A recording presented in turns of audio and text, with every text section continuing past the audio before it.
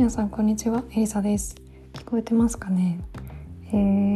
久しぶりにリアルタイムというか、なんていうの、今までは結構録音をねすごくしていて、久しぶりに話すのでちょっとちゃんと話せるかどうか不安なんですけど、今日のテーマは、食生活についてということで、今私はオーストラリアにいて2週間ちょっと経ったんですけど、その中で食生活どういう風に変わっていったのかっていうところについてお話ししていきたいと思います。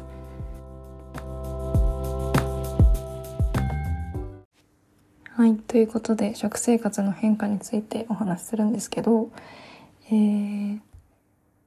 そうですね、とりあえずまず一番最初にこっちに着いた時は食べるものをどうしようっていう感じだったので、フルーツを買って、あとオートミールを買ってっていう感じで、最初の3日ぐらいは本当に食べてんのかみたいな感じの食事をしていました。で、それから1週間ぐらいはフルーツメインで、あとはパンをね、大学の方で毎週金曜日かなにもらえるんですよ。その金曜日にもらえる食パンみたいなやつなんですけど、それとジャムで食べていましたと。ただそれをやってたんですけど、結構なんていうのかな、栄養の偏りじゃないけど、その炭水化物とそれこそビタミン、フルーツしか取ってないみたいな感じの食事で、タンパク質を一切取ってなかったもので、すごくチョコレートが食べたくなったんですよ。それで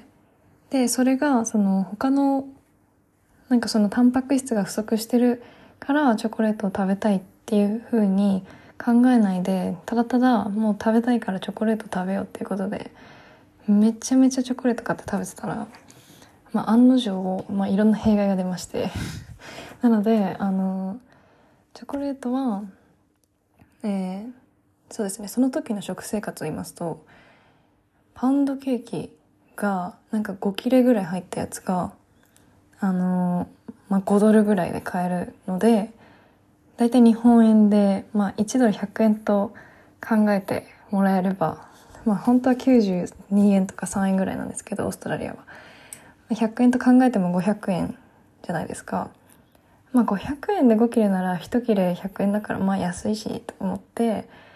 そのパウンドケーキとか、あとすごい大きいカップケーキとかも1個100円ぐらいで4個入っててとかで買えるので、それを買ったりして、でその1個1個量も多いし、すごくお腹に溜まるのでいいんですけど、めっちゃ甘いんですよ。めっちゃ甘いから、これ大丈夫かなって思って、でも食べないよりいいよねと思って食べてたら、案の定首周りとか、首周りってやばいよねとか、顔周りに肉を感じるようになってきて、でこれはさすがにまずいなっていうことで、そこから一回2時間ぐらいのトレーニングの日を挟みまして、そこを機にめっちゃ健康的な食生活に変えました。で今3週間、経ってないんですけど、3週間弱ということで、3週間目に突入しそうなところかな今。1、2、3、この放送の日に3週間目に突入しますね。今21日なので、放送22日の1日前に撮ってるので、ほぼ3週間ですか。っていうことで、もう3週間目に突入するんですけど、この3週間目になってやっと、ちゃんとした食事を作り始めました。と言っても、私結構食事を作るのめんどくさいっていうタイプだったので2週間ぐらいほぼ料理をせずにしのいでたんですけど、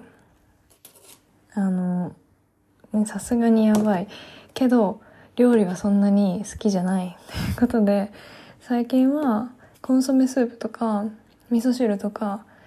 あとはなんか卵と豆腐を炒めたやつとか、そういう感じの、なんかそこまで手間がかからない、ただ切って入れて鍋とかに入れて放置しとけばどうにかなるみたいなやつを結構作ってます。だからハンバーグとか、それこそ肉じゃがみたいな、そういうちゃんとしたのも食べたいんですけど、ちょっと作る勇気が出なくて、今のところはスープ系と、あとその炒め物系で食べてます。で、幸いなことに私日本にいた時にそのダイエットしなきゃいけないような状況に陥ったことがありまして、その時にオートミールを食べてたんですよ。だからオートミールは結構馴染みがあって、日本の時から。で、そのおかげで白米は一切炊いてないんですけど、オートミールがあるからご飯みたいな感じで、あんまり白米欲することなく過ごすことができています。はい。で、私の勝手な持論なんですけど、日本食もちろんちょっと食べたいなって思う時もあるんですけど、こっちで日本食作ろうとするとちょっと高いですし、その材料的に言うと、日本食を作るよりもこっちの食事を作った方がなんか美味しくなるというか、その材料がそこまで日本っぽいものが揃ってないので、こっちの食材でフレッシュなものを使って作ろうってなるとやっぱ洋食になるんですよ。だから日本食には一切手を出さずに洋食を作ろうって決めて、なので醤油も買ってないですし、つゆも買ってないですし、もちろん白だしとかも買ってないです。でも今のところは全然普通に生活できてます。多分一回日本食に手出したらそこから戻れなくなるので、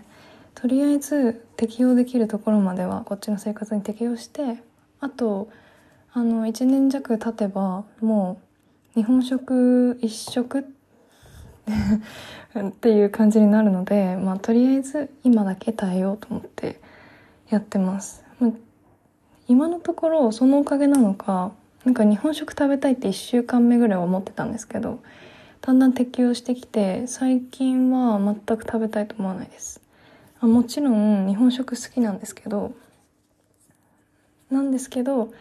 腐とかが食べられるからかな。豆腐もなんかオリーブオイルで炒めて、で卵とあえて、あと胡椒とか塩とかもうちょっと砂糖とか入れて、でなんかちょっと甘めのケチャップみたいなやつで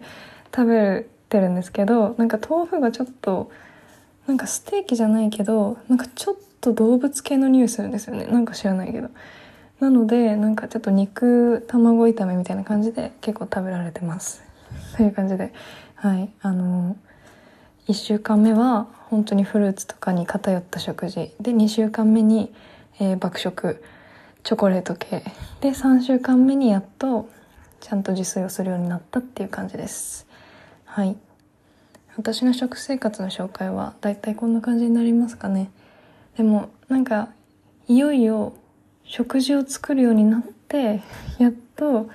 こっちの生活に慣れてきたんだなっていうふうに思いますね。今までの2週間はちょっともうほんといっぱいいっぱいすぎてなのか、食事も本当に適当に食べてたんですけど、ちょっと余裕が生まれてきて食事の方にも手が回るようになったっていうのが結構私の中では慣れてきたっていう実感の一つにはなってます。はい、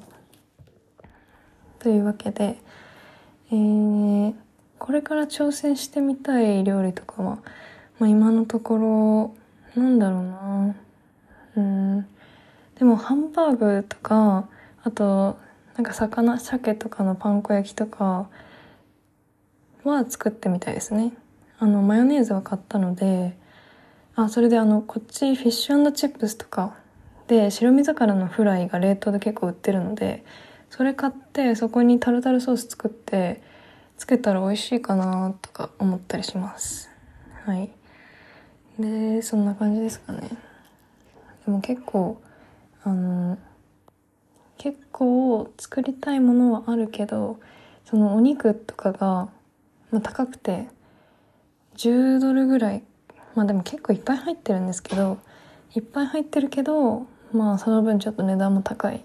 10ドルっていうとまあ1000円ぐらいとかっていう感じになるので、なんかタンパク質をちゃんと取ろうとすると結構お金がかかるかなっていう感じがありますね。でもなんか私ティムタムめっちゃ好きなんですけどティムタムめっちゃ好きなんですけど、ティムタムが、安くなってて今 3.5 ドルとかなんですよ。だから3.5 ドルを2個買ったら、7ドルじゃないですか。7ドル1個買うと2個かティムタム2個買うと肉系ちょっと安めの肉系とか、あと結構いい感じのベーコンとかが買えちゃうんですよ。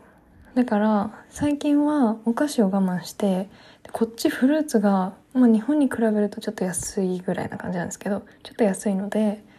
お菓子を我慢して、その分マスカットとかめっちゃいっぱい入ってるでめっちゃ美味しい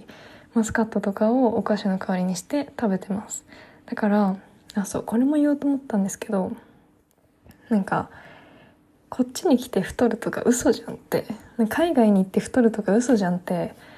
最初思ってたんですよ。特に最初着いてから1週間ぐらいはもうなんか食べるのなくてまあまあ痩せたんでね。でも2週間目で気づきました最初の1週間でその食生活を見てはいけないとはい、もう2週間目で気づきまして、で3週間目でその方向転換というかシフトチェンジしたっていう感じになります。はい、そうですね。こんな感じで